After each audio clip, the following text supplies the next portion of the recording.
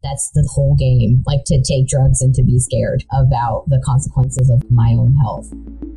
That's the whole thing. Hello, my name is Chigo. And my name is Kit. This is Health Class Untold Lessons, a podcast that combines personal stories and factual deep dives on the healthcare experiences of marginalized communities in the U.S. It's our hope that this project creates a community of listeners that learns from and heals one another while illuminating ways for our healthcare system to improve. Views expressed on this podcast are our own and do not take the place of medical advice. Today, we are going to be talking about COVID-19, the vaccine, and how far we've come. With a particular look at long-term symptoms, high-risk individuals' experiences, and the safety and efficacy considerations of the vaccine. Now onto our Fast Facts segment, where we will be providing a lightning round of high-level details on our topic of the day. So, what is COVID-19? SARS-CoV, severe acute respiratory syndrome, is the seventh coronavirus to infect humans. Coronavirus symptoms can range from mild, like dry cough, fatigue, loss of appetite, loss of smell, and body ache, to more severe symptoms like high fever, severe cough, and shortness of breath, which can indicate pneumonia leading to fatally low oxygen levels in the body and organ failure. The long-term effects of COVID-19 are not fully known, but for those who got sick with COVID and still recovering may suffer from lasting lung damage, inflammation-based damage to the brain, or damage to other organs such as the heart or kidneys. Still, even when there are no indications of lasting damage to organs, some patients report persistent COVID symptoms. So I've heard COVID-19 is a lot like the flu. How does COVID-19 differ from the flu? Besides COVID and the flu being two different viruses, COVID-19 spreads quicker than the flu, while those infected are also contagious longer, and it takes longer to recognize COVID symptoms compared to the flu. Case fatality ratio in the United States is 1.8%. In other countries, it's much higher, such as in Mexico, which has a case fatality rate of 9.1%, according to the statistics shared by Johns Hopkins University. At the time of this recording, 120 people for every 100,000 people in the U.S. have died due to COVID. So how many people in the U.S. have been affected by COVID-19? So currently, over 20 million people in the U.S. have contracted the virus. That is more than the entire population in New York State. There are over 4,000 deaths every day. That's more than the deaths in 9/11, like every single day. By the time this episode is released, we would probably have reached 400,000 deaths in this country due to COVID. So what exactly does it mean to be high risk? High-risk individuals are identified by factors primarily related to age and underlying medical conditions, which makes them more prone to contracting the disease and getting sick. While there are no specific age for increased risk of COVID, the risk for severe illness with COVID-19 increases with age. Older adults, those with asthma or other respiratory challenges, being obese, immunocompromised, and those who are frequently exposed through their work. Who has COVID impacted? Although nearly all of us know someone affected by COVID-19, the disease and its complications are overrepresented in Black and Brown communities. At the height of the first wave, Black and Latinx Americans were 3 times more likely to contract COVID than white Americans. To this day, Black individuals are 1.4 times more likely than white people to contract the virus. Latinx are 1.7 times more likely, and Indigenous people are almost twice as likely to contract COVID.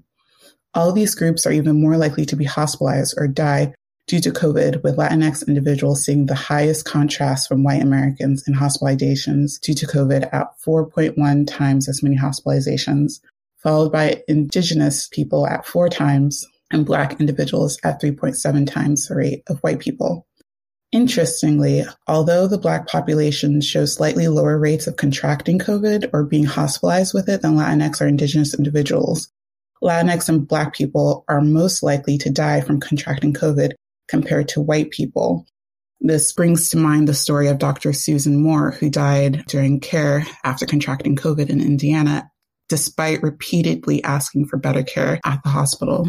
Another interesting fact that Asians are actually less likely than white people to contract COVID and compare similarly in deaths and hospitalizations to white people. It'd be really interesting to see how these racial groups compare to one another instead of just comparing to whiteness as a reference. Great. So today we're going to hear from Kat. As a previously healthy 24-year-old, she's not considered high risk. But after contracting COVID in March, she's still experiencing symptoms to this day. She's what those in the medical community would label long haulers. What is particularly interesting is how the systems in place failed to protect her before she became ill.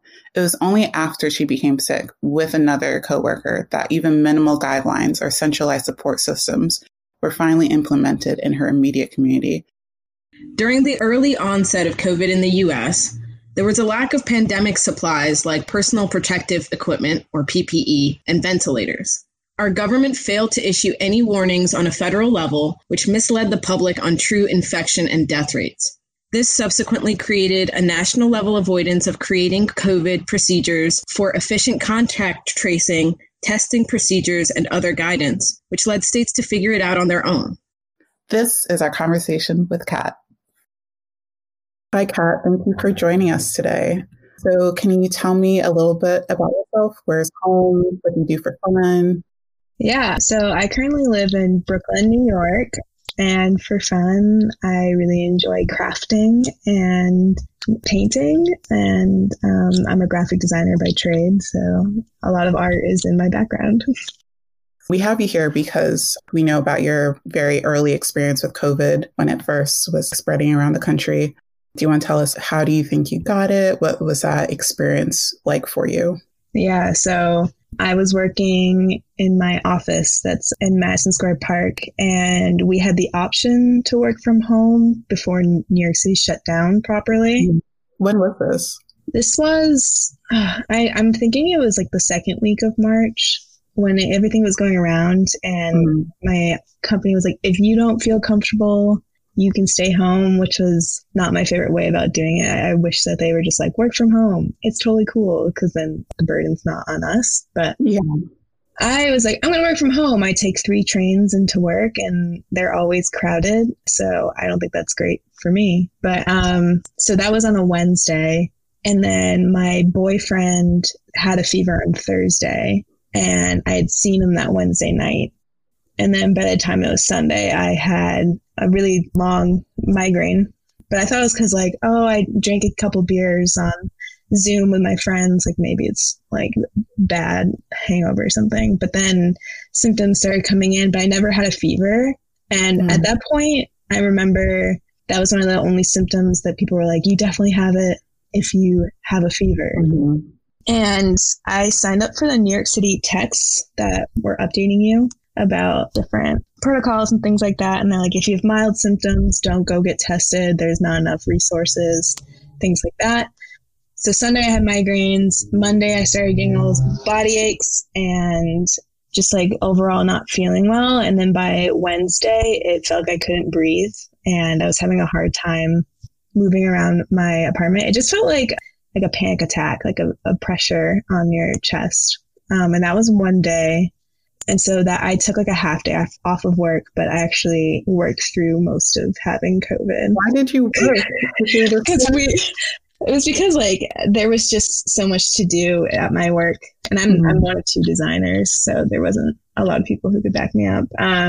My boyfriend was only sick for 3 days, and he was fine. And then I was sick for a week and a half. After that Wednesday, like things got better. But I didn't have taste or smell for over a month and a half. And then I called a few doctors via Zoom or however they were doing it. And they all told me not to go get tested and that there's not much we can do because there wasn't a lot of like knowledge about it. And there weren't a lot of tests or other people were higher priorities. Did they tell you not to get tested because you didn't have a fever? Yeah.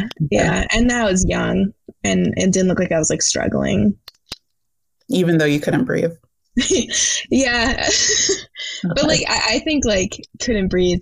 It was just shortness of breath. But yeah. So I got the antibody test in July and that came back positive. But yeah, I remember just being on the video chat with the doctor and they're like, yeah, sounds like you have it.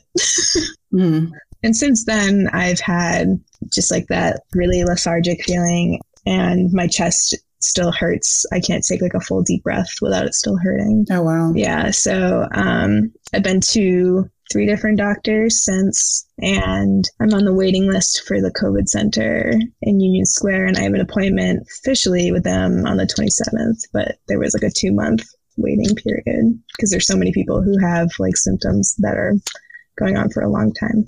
What kind of help will you get at the COVID center? They have like a team of a ton of different doctors, it looks like. It's like heart and lungs, and they have someone to help with like fogginess with your brain and PT people. So I'm going to see if they can help me be able to exercise again, because I've just gained so much weight from not being able to like properly move. So, yeah. So, Kat, real quick question. So how did you feel initially once you started to get the symptoms? Were you initially scared at all? I remember in the very, very beginning in March, when everybody was going under lockdown, there was a range, there's a spectrum of emotions where folks were like, if I get it, I get it, whatever. And then other folks were on the other side being like, I'm not leaving the house. I don't care how young I am. It sounds terrifying.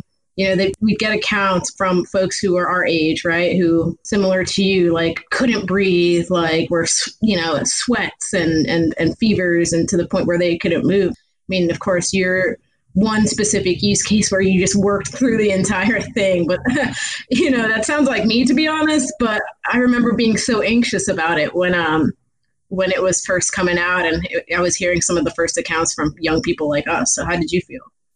I felt pretty anxious. I'm an anxious person. I also live on a busy street that goes to a hospital. And so, especially in New York, it was sirens all the time. And that was just like an overwhelming auditory reminder that like people are really sick in the city. And so when I started getting sick, I was trying to tell my family members, it's fine, don't worry about it. And that caused a lot of panic, which would make me kind of scared too.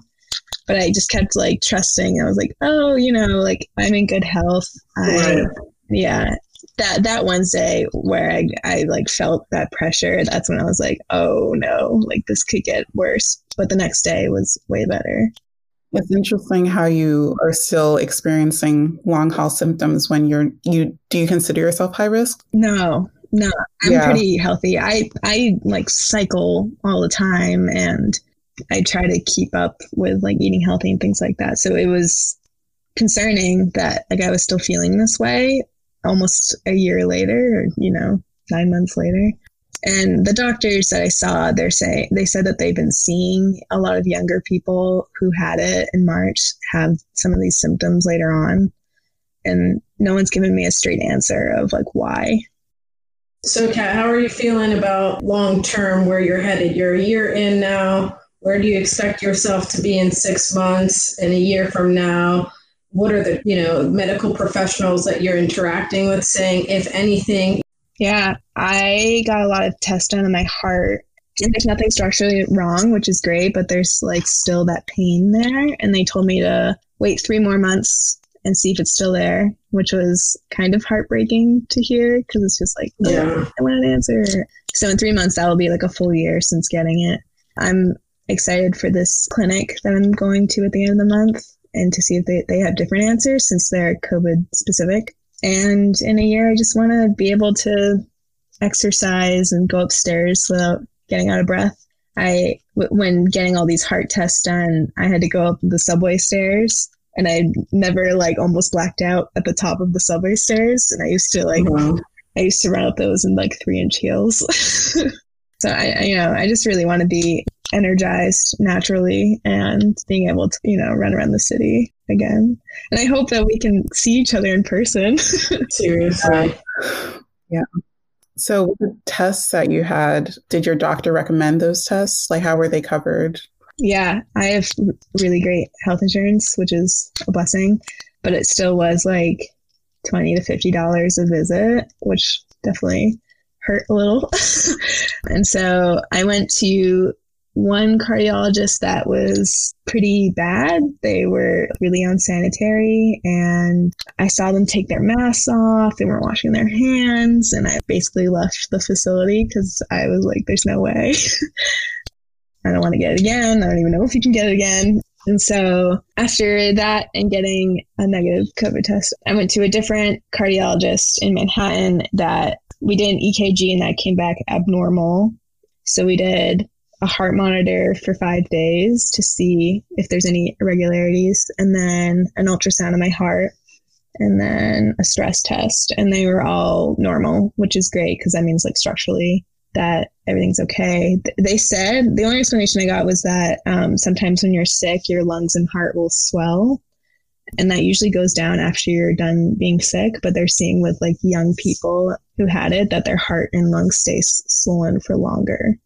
And that's the only explanation I could possibly have. I have no idea if that's what's going on. Mm-hmm.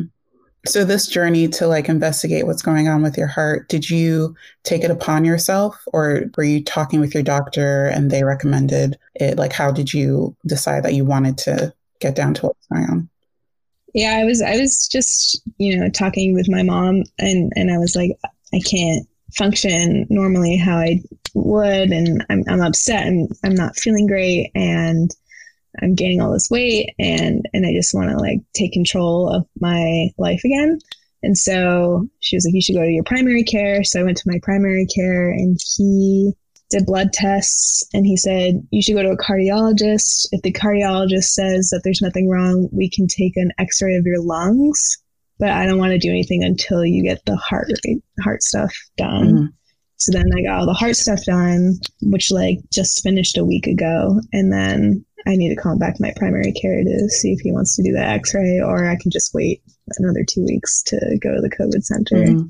Yeah. So it sounds like it was a self-initiated journey because you just weren't feeling like yourself. Yeah. And I was like kind of Googling symptoms, and I mean, that's not always fun because it always comes up with like crazy answers, but I was seeing some news articles about people who also had symptoms who had COVID in March. And I was like, oh, maybe I'm not alone. And maybe there's some studies out there that could tell me what was going on, but it still seems like a lot of doctors don't know what's up. Mm-hmm.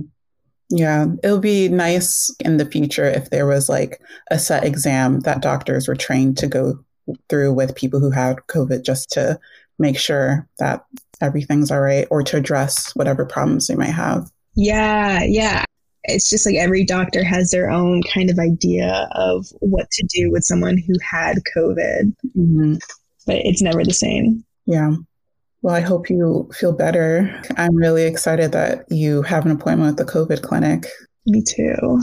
When I talked to the person on the phone in November, he was like, there's a lot of people coming, so they're getting a lot of information. Also, there's like tons of Facebook groups for long haulers. Mm-hmm. I joined one and it's terrifying, so I got out of it. I can imagine. What kind of stuff was on the Facebook group? A lot of people with like teeth falling out, their hair, they're having a lot of brain fog or memory loss. It was just like really like scary stuff. And everyone's just feeling hopeless, and that's not a great feeling. Yeah. I would like to see more hope in the future. Yeah. Yeah. I want hope in people to believe in science. Well, it's not always that people don't believe in science. It's just that the way science was practiced in this country was very exploitative. Yeah. Kat, thanks for sharing all of this experience with us. I think one of the most poignant things you said was, I want to be able to run around the city like I used to. I want to be able to walk up a flight of stairs without feeling out of breath. And I think why that's so poignant to me is because oftentimes as young people, we of course feel invincible. I've seen that within myself as well as other folks.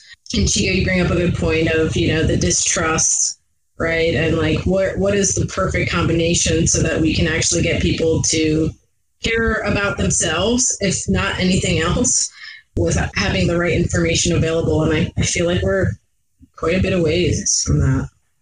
Yeah. And I think that people don't quite understand the consequences of getting it, because I remember posting on Instagram just that I'm like still having symptoms this much time like later. And a lot of people were like, I didn't even know that could happen. Like a lot of people replied back that were my age. And it's just, the more people kind of see themselves, I think that they will be a little bit more careful. Yeah, especially since you are in your 20s. And I know me and other people my age were just like, it's not really going to affect us that badly until we know someone who is relatively young who got sick and is still dealing with the effects of it.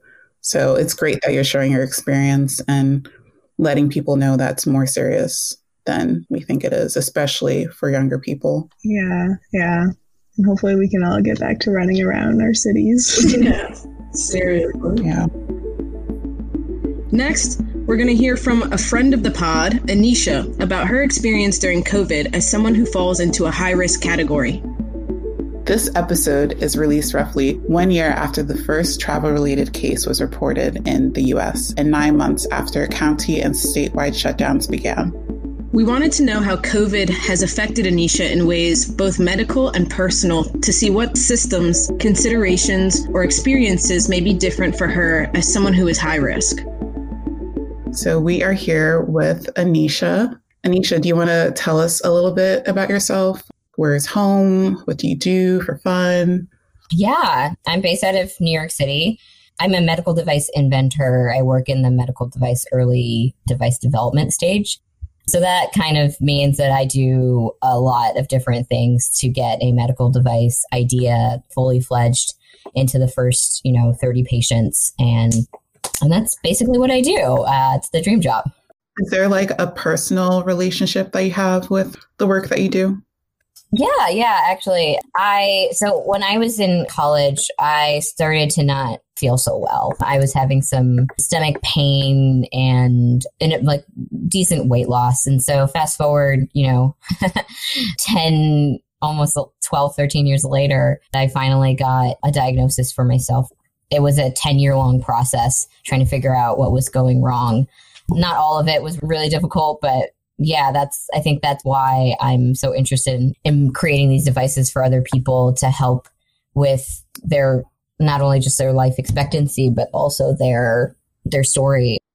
So this is our COVID episode, and we're talking about our year with COVID, what it means to all of us, how it's impacted our communities, and something that we hear a lot in the talk about COVID is high risk. So we want to know from you, like, what does high risk mean to you? So for me personally, I am a high risk patient, which means that I'm immunocompromised. So I'm currently on a drug that's classified as a chemotherapy called a tyrosine kinase inhibitor, which has honestly saved my life. But what I have is basically the thing in your body that's creating an allergic reaction, or that can create an allergic reaction, are called mast cells. And so these mast cells have proliferated in my body to a very high level, which is the definition of cancer. And they kind of wreak havoc. So these mast cells, downstream of them, are what causes the problem. So mast cells release histamine, and histamine gives you the itchy, groggy feeling. And mast cells can release a whole bunch of other things, but mostly it's the histamine that's causing me my problems.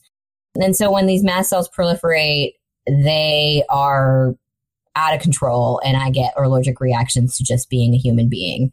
For instance, I cannot walk into a room and have someone in that room have any sort of like perfume on. I will get anaphylaxis. It's very it's very, very possible, unless there's like some coffee brewing or some sort of like vent or things like that. So it just makes like normal living prior to COVID quite difficult.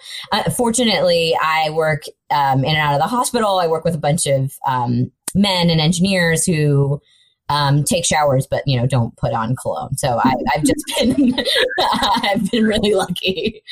But in terms of high risk, there's a lot of consideration. So for instance, like I live alone in New York City, but I have interactions with my family, my friends, and so I'm trying to figure out like, what is the risk of seeing other people who may be in contact with other people? And if you just kind of take that down a snowballing effect, it's just like, all right, well, like stay home and don't talk to anyone and don't leave your bubble ever. Yeah, but that's not really like a good human experience for me. Yeah. And how has that been amplified or changed during COVID? I mean, really, it's been really, really difficult. I tried to see my family, but I hadn't seen them until Thanksgiving. And I tried to see them and I stayed with them for a little bit, but one of them was coughing and my sister's going to work and coming back. And yeah, I'm sure she's being completely safe, but it's just the amount of risk. And then like, I know what sterile technique is, or, you know, what antiseptic technique is. And I know that like, it is difficult for me to do it, like even when I'm accessing my own portacath, but for other people to do it, it's scary as all hell. So I've just been limited in my ability to like hang out with my friends. Like my friend Annette is basically in my phone till like the vaccine will come out.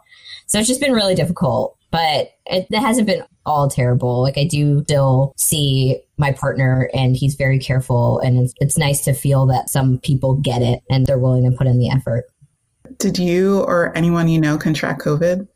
Yeah, my coworkers that I was in contact with prior to COVID masking rules got antibodies, got COVID tested. I unfortunately was not able early on in March to get a COVID test because they were not available in New York City for just, you know, anyone.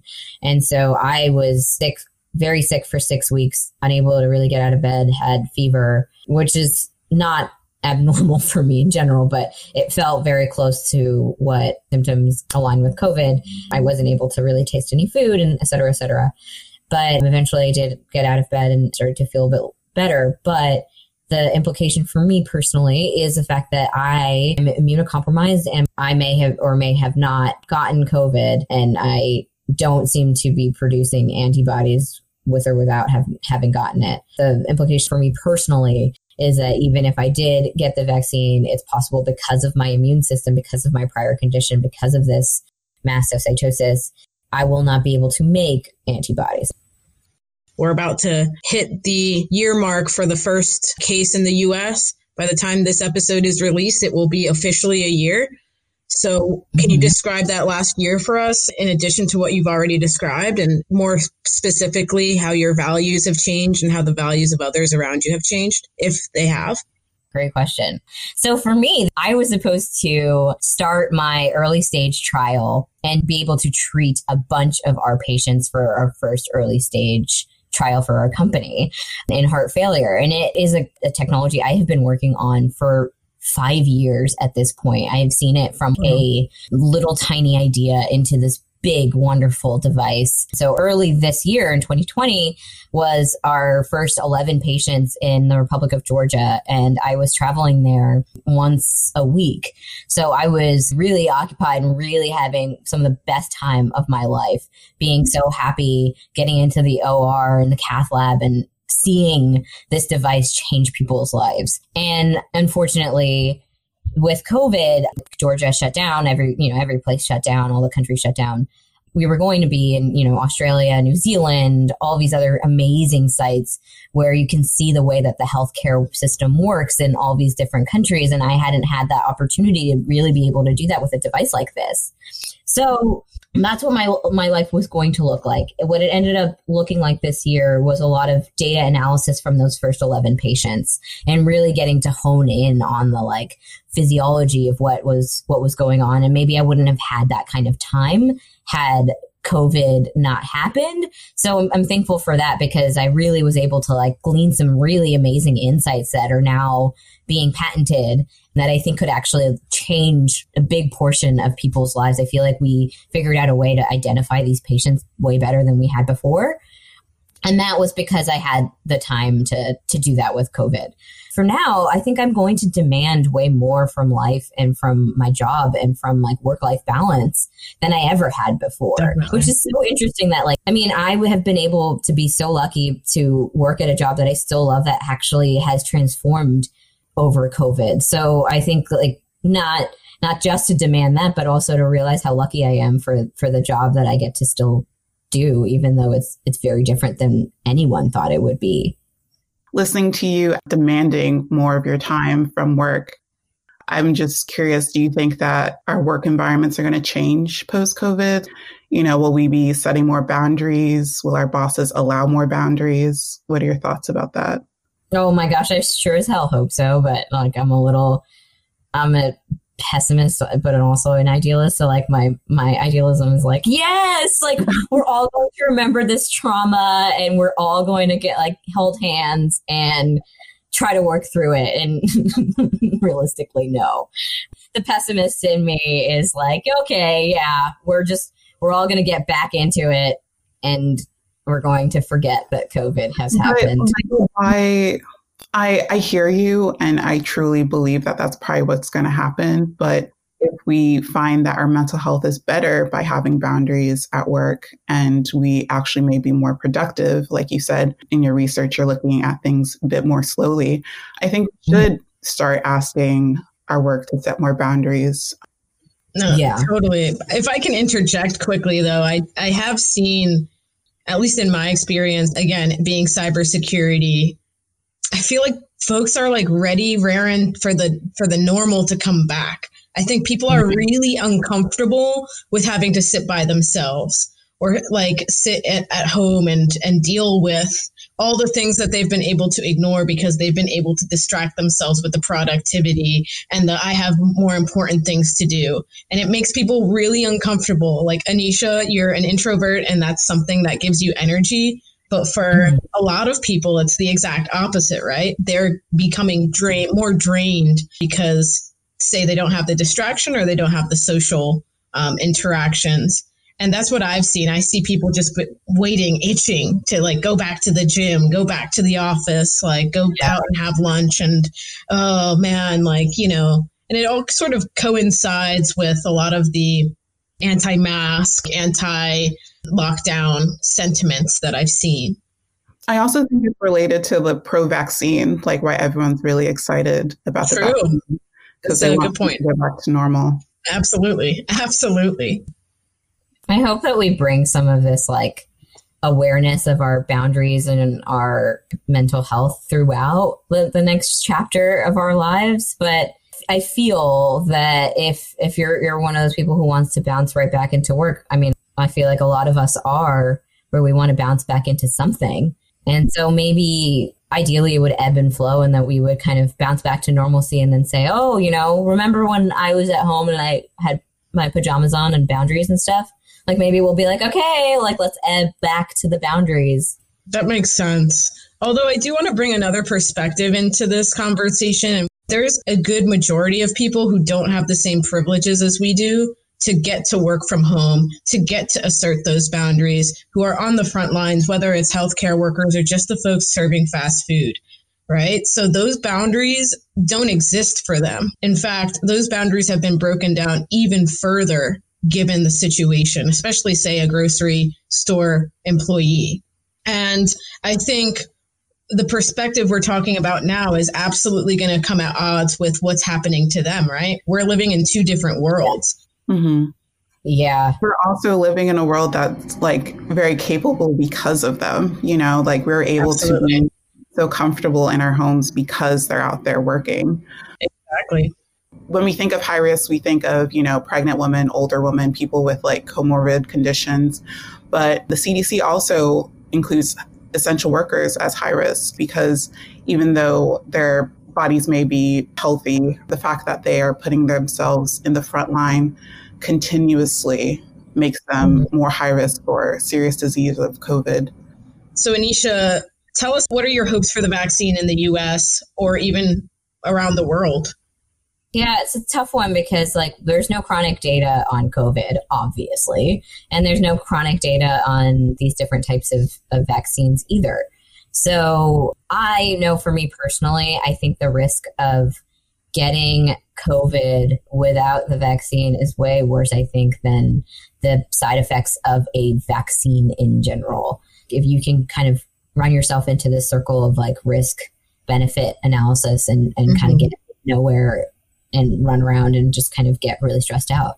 So, yeah, I mean, obviously I don't know. My oncologist says that I probably could get the vaccine. Yay. Yeah. I will get it. I understand how scary it can be to not know and to take these drugs. But for me and for my life, it's like, yeah, that's the whole game. Like to take drugs and to be scared about the consequences of like my own health. That's the whole thing. Right. Yeah. That makes sense. Yeah. I know we had talked earlier about your feelings and trepidations about the vaccine. So I wanted to hear your thoughts on that. I was going to say, like, taking the vaccine is a very personal decision. I think there's a lot of your personal experiences with COVID and with medicine that you have to take into consideration. Like Anisha, you mentioned that like part of the game for you is like taking medications and hoping that it works. And well, I'm assuming that relates a lot to your experience with cancer. Yes. So, and for me, I have a pharmacy background, so I do understand how clinical trials work and the science behind this vaccine. But it's really hard for me to escape how the health industry has proven to be untrustful. It's really hard for me to escape that. Yeah. Yeah. I empathize. It's very difficult, and not having that trust is a systemic problem. Yeah, absolutely. I mean, I think about, when we asked folks the question, right, what are your hopes for the vaccine? A lot of the responses that I got were, I don't trust the pharma industry to have my best interest at heart. So yeah, I'm not going to take the vaccine immediately. Shigo, your perspective makes total sense. And obviously on my side, I'll take the vaccine whenever I can. I understand, well, I've done the research on understanding why it was done so quickly. And, we had all the right circumstances for it to be done quickly because we are in the middle of a pandemic. But I guess, I understand the trepidation of it even having happened so quickly. Yeah. And it sounds like I'm setting up a dichotomy here, but it's like, take the vaccine or don't take the vaccine. But there's also like, take the vaccine and at what point, right? But yeah, I think that for me, at least, I know the science roughly. I know the science behind the vaccine. I know the science behind how vaccines are made and how these ones are. And I've seen like as much chronic data as we'll probably get. And I am still hoping that 1, I take this vaccine, and 2, it works for me with my weird ass immune system. Totally. Yeah. To your point about the dichotomy, Anisha, we're also in a culture that sort of thrives on divisiveness. So I think the narrative is pushed to that dichotomy just naturally, organically by where we are, Yeah. Oh, yeah. That's so unfortunate. But yeah, it's like it's easier to think in binary than it is to think in non-binary. Absolutely. In addition to our 2 interviews, we asked our network about their experiences with COVID and feelings about the vaccine. It became clear that our hesitancies towards the vaccine were shared by our respondents who are people of color. Something that's really important to note. Outside of the COVID vaccines, Black and Latinx individuals are less likely to be immunized due to a variety of reasons that is not fully understood by the medical community. I did some research to look into why they think Black and Brown people are immunized less likely. They gave reasons such as access. They don't go to doctor's visits as often. They have worse health status and comorbidities. So preventative care, such as vaccines, just aren't that much of a priority for doctors. Just general, not really knowing much about the vaccines and attitudes about distrust with the medical community and concerns about being experimented on, which I can definitely see in the COVID vaccine hesitancy.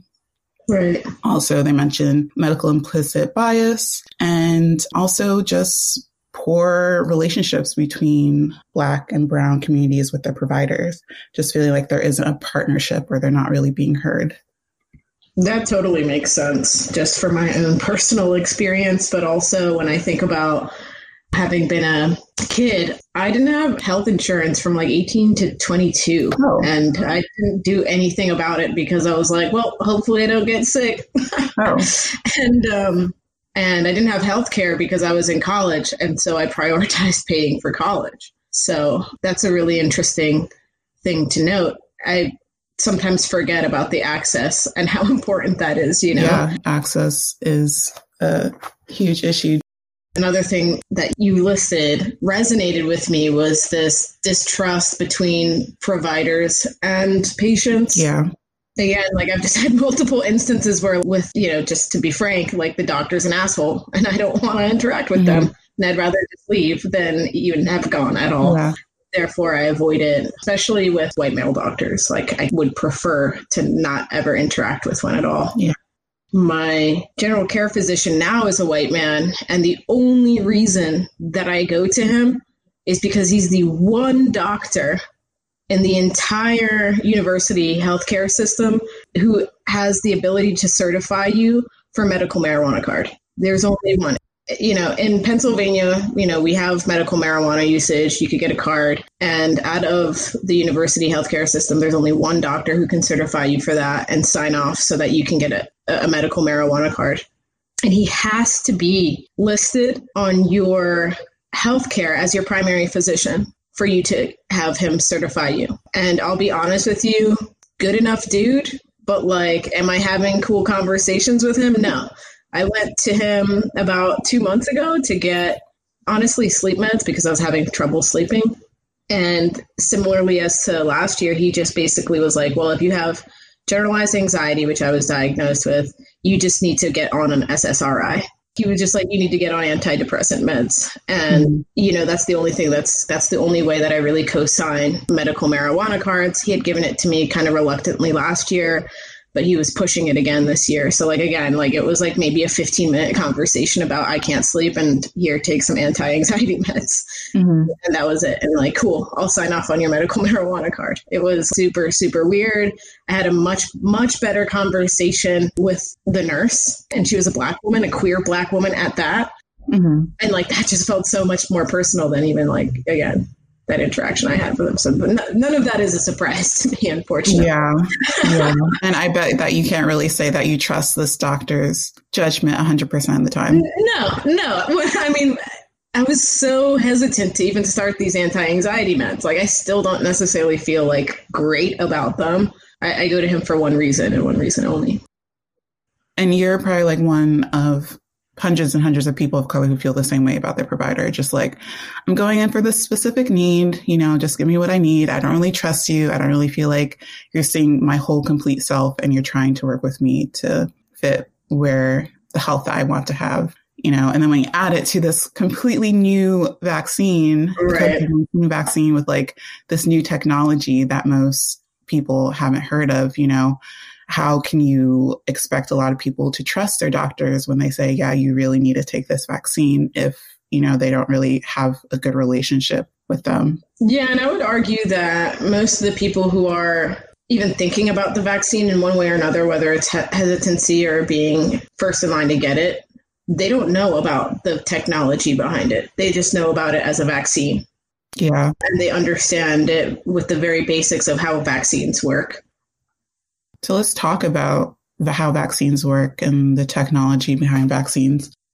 Vaccines, traditionally, they contain the germ or an aspect of the germ, like a little protein that's introduced to your body to elicit an immune response. And when your body develops an immune response, there's usually, sometimes a low-grade fever, nausea, fatigue, headache, and your body develops antibodies and, these fighter molecules that fight against the disease if you're introduced to them again in the future.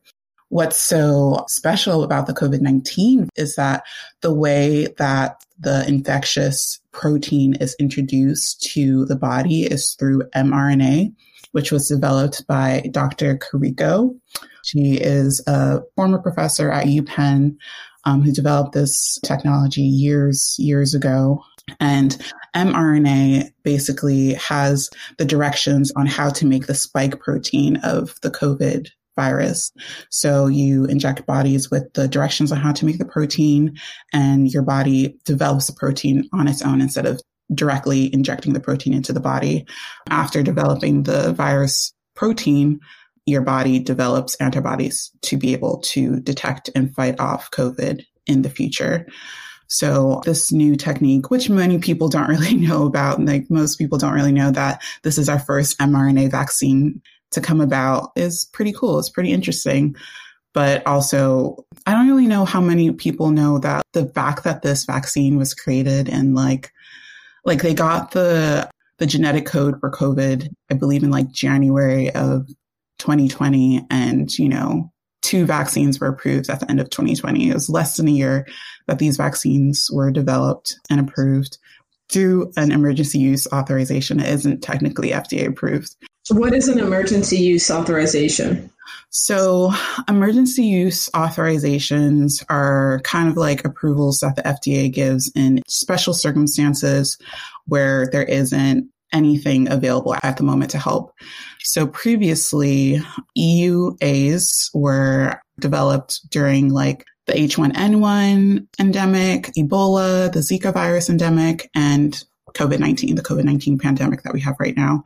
And we've had some approved EUAs for some rapid tests that we use during COVID, some rapid tests, some unique different types of PPE. Yeah, so now we have these EUAs for the Moderna and the Pfizer vaccine. Can I circle back to the mRNA technology? Mm-hmm. So the way that I'm understanding it from a technology lens is basically you're inserting downloading a program, right, that to your computer that will essentially teach your computer how to address the virus. Is that kind of what it's like? So it's like downloading a program into your computer that makes a part of the virus, and then your computer recognizes that it's a virus and kills it off. And then in the future knows to always kill off this virus. Okay, cool. Thanks. Yeah, that makes more sense. With your cybersecurity background. Yeah. mRNA. I see it. I had to. Because that's what it sounded like. And one of the other questions that I've generally had about vaccines is like, is the vaccine itself the shot? Or is a shot one way to administer a vaccine? So a shot is the way to administer the vaccine. There are other ways, like the flu vaccine. There's the intranasal method, just like inhaling a mist. But basically to vaccinate is to introduce a substance to your body that elicits an immune response to defend yourself in the future. So commonly it's in the form of shots and injections, just because that's the best way the body can uptake this genetic or protein or whatever it is. Mm-hmm. But it can be in other ways. It doesn't have to be a shot.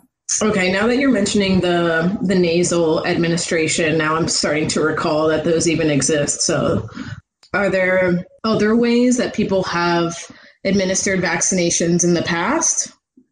Yeah. So the way that vaccines were first, or the person who's considered the father of vaccines, Jenner, he used to just like cut sores on people, just like make an incision and introduce cowpox to them, because he found out that if people were infected by cowpox, they would be immune to smallpox. Mm-hmm. So, cowpox is a variant of smallpox. So they would just like introduce that to them.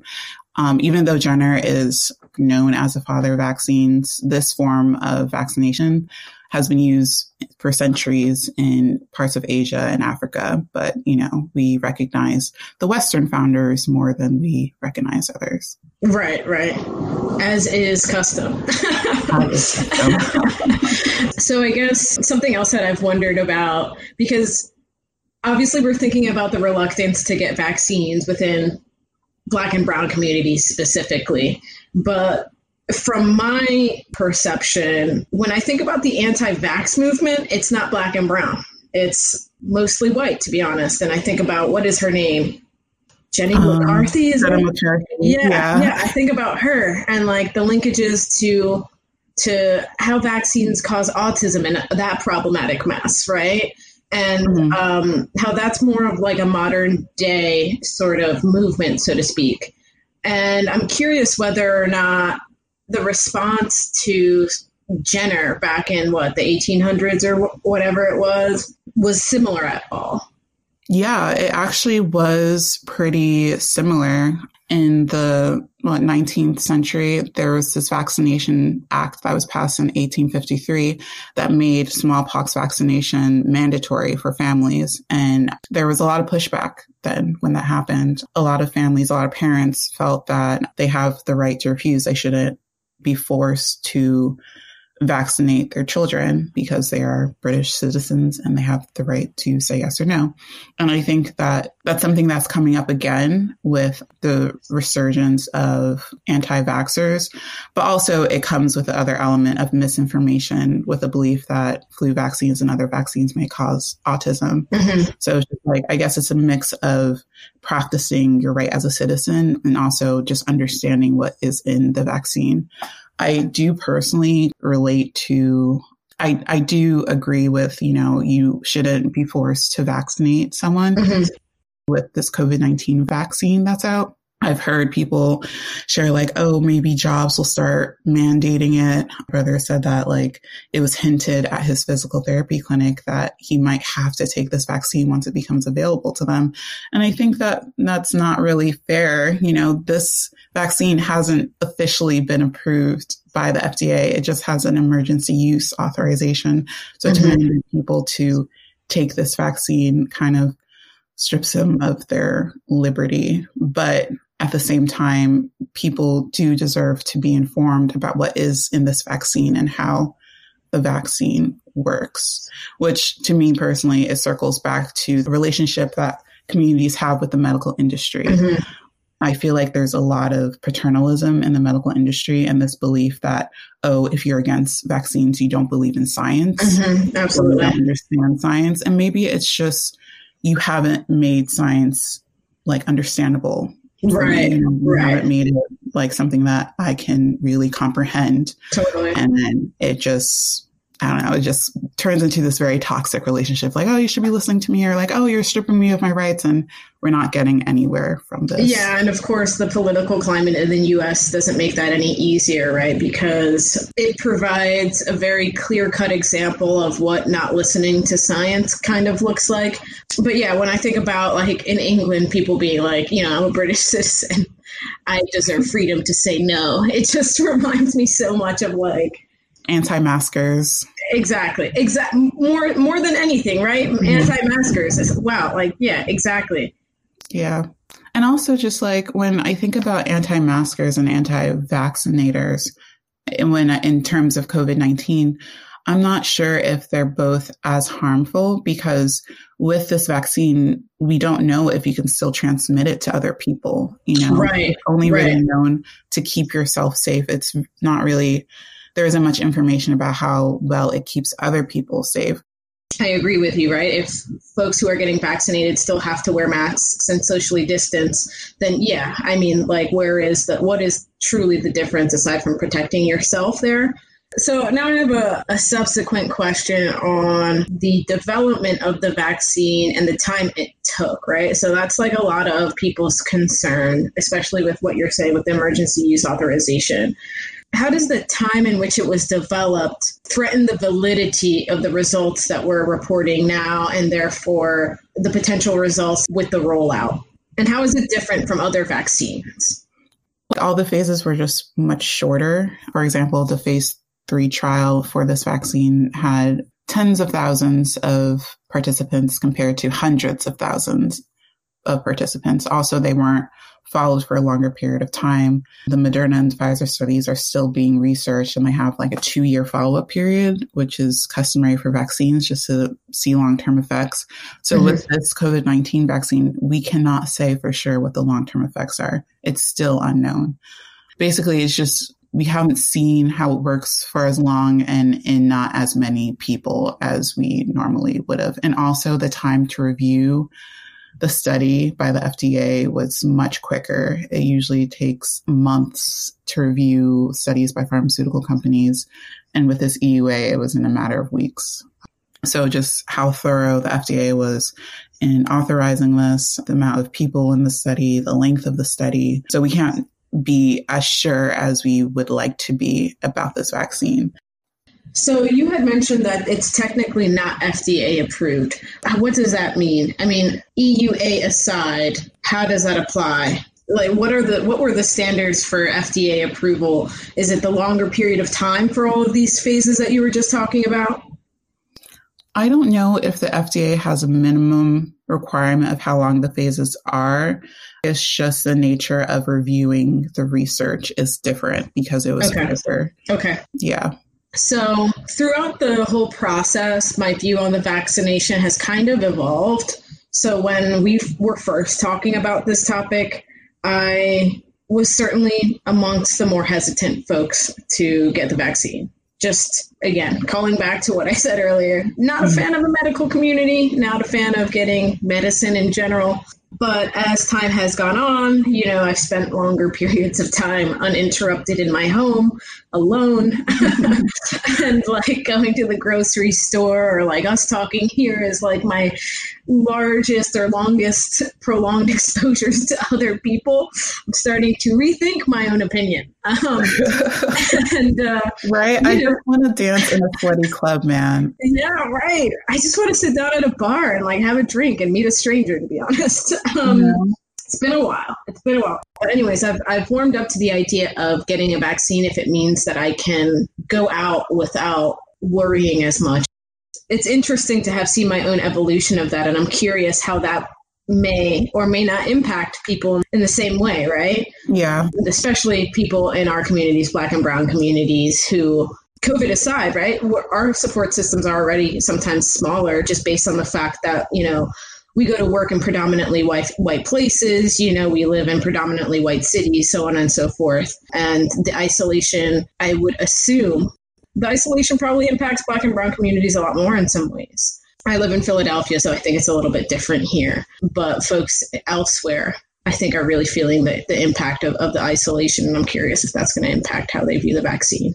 Yeah, I'm curious too. And also what's frustrating to me is the vaccine seems to be our only way out. What if we were all paid to stay at home for a few months at the beginning of the pandemic? True. There would not have been so many deaths. What if our national leaders didn't make COVID so political so that we didn't have anti-maskers? We don't have to worry about people in the community who might spread it to us and get other people more sick and to die. I think that, honestly, yes, it's great that we have this vaccine. It's great that we have a way out. But also I want us to question what could have been. No, absolutely. What kind of protections, what kind of supports could we have that would have been better? It was well researched. I'm not going to say that it was poorly researched. It was very thorough, but it's still very new and it's still pretty unknown. And there are a lot of people who are hesitant, and even the way that we address hesitancy is very condescending. It's not very compassionate or understanding way. So definitely. Yeah, I think we could have been better. Like, this didn't have to be our only way out, but since it is, come on, man, just give me the vaccine and I'll take it. I also was hesitant about it, but I'm here with my first dose, about to take my second dose in a couple weeks. Because, I'm just over this. I'm over staying in my house. I got COVID and I don't want to get it again.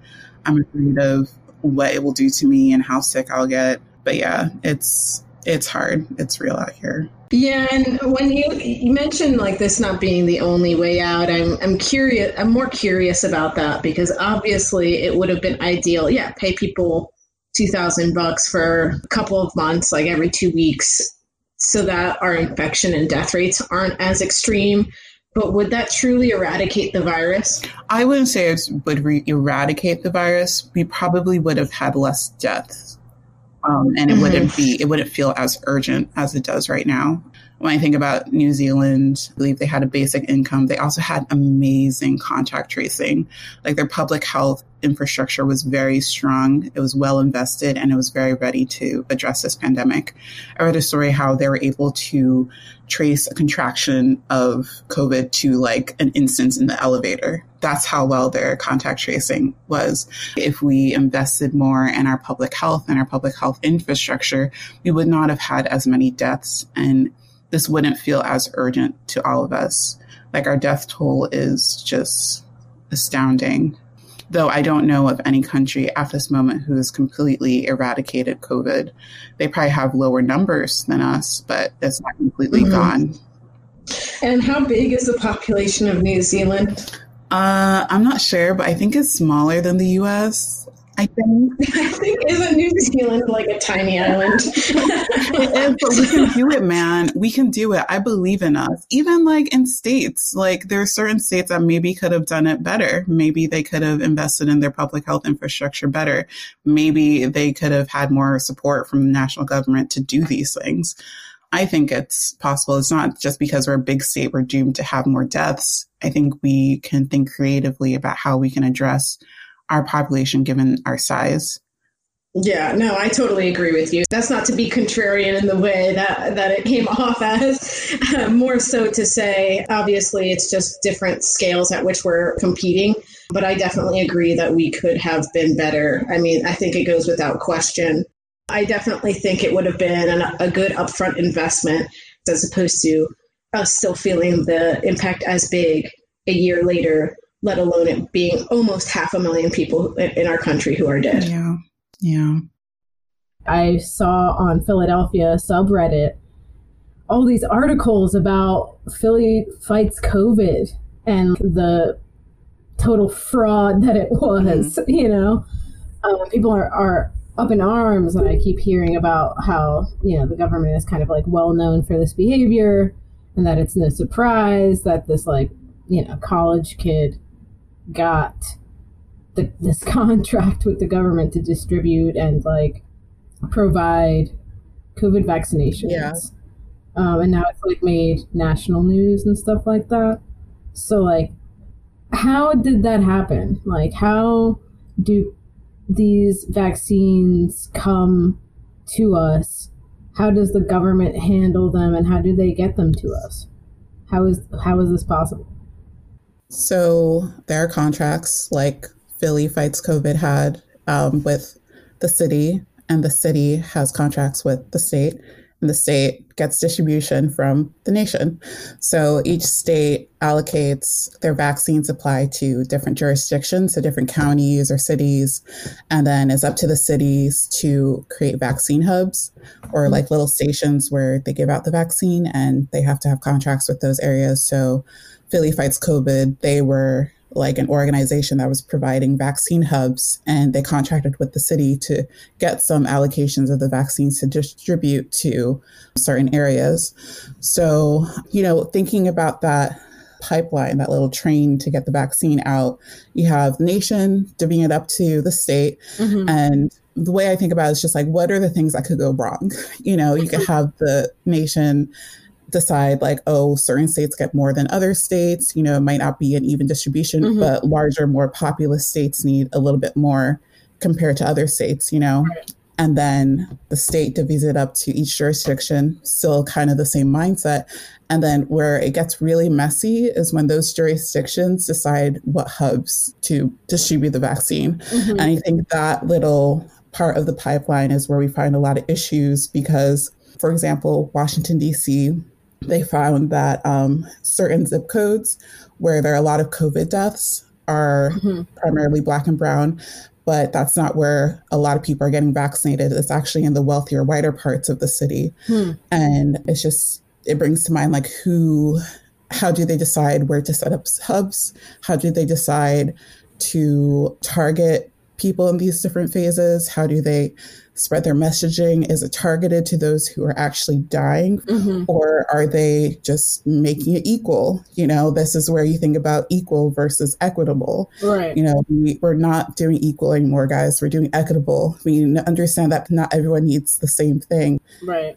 It has to go to what we need. So Dallas County, Texas, that's a county that they thought, okay, let's be equitable. Mm-hmm. They noticed that there are certain zip codes that are primarily Black. Mm-hmm.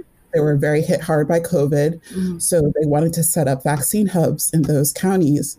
And the state said, no, if you do that, it's unequal. So we will not give you your vaccine distribution.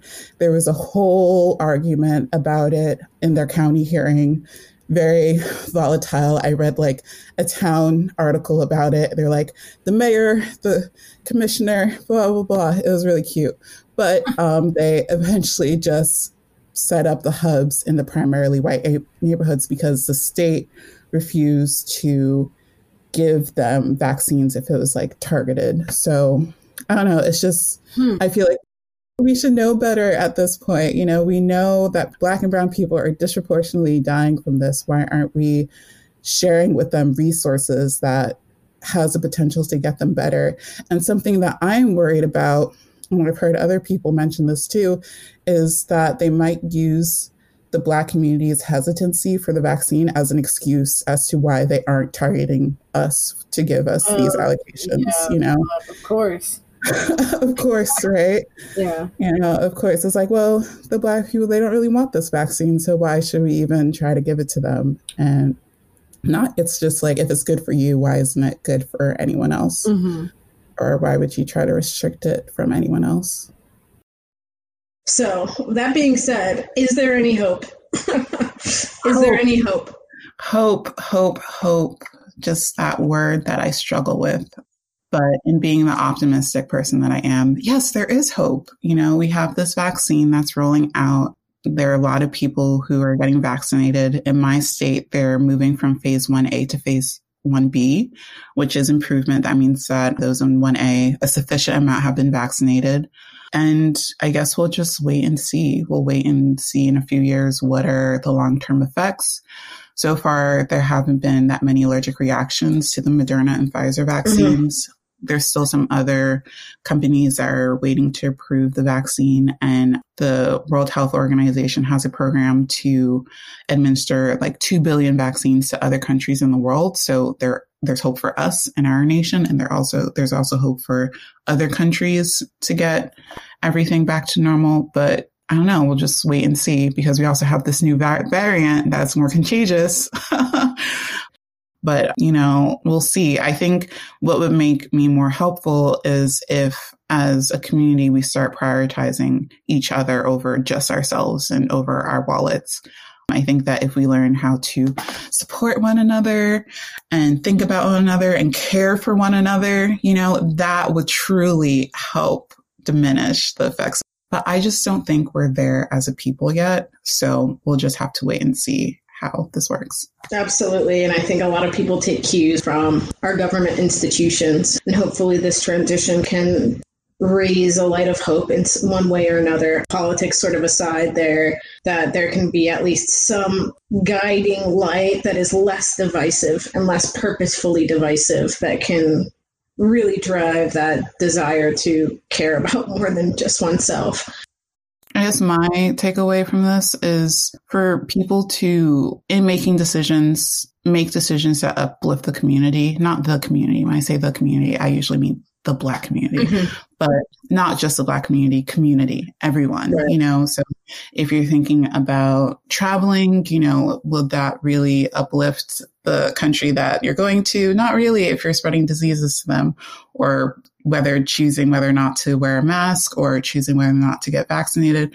I think it would be nice, and I would be a lot hopeful if more people, when making decisions, thought about their community and how it would affect other members of the community instead of just thinking about themselves. Absolutely. I think humans in general need to think more outside themselves. And I don't know, hopefully we evolve to get to that point. Thank you to our producer, Annette. Our behind-the-scenes team, Maya and Hannah. And our researcher, Caroline. Thanks also to our early followers for believing in us. Please follow, rate, and review us wherever you get your podcasts. You can also follow us on Instagram at Health Class Untold, or by subscribing to our website, healthclassuntold.com. Feel free to send us your thoughts or a voicemail. We would love to hear how you personally relate to what we discussed, or your ideas for future episodes.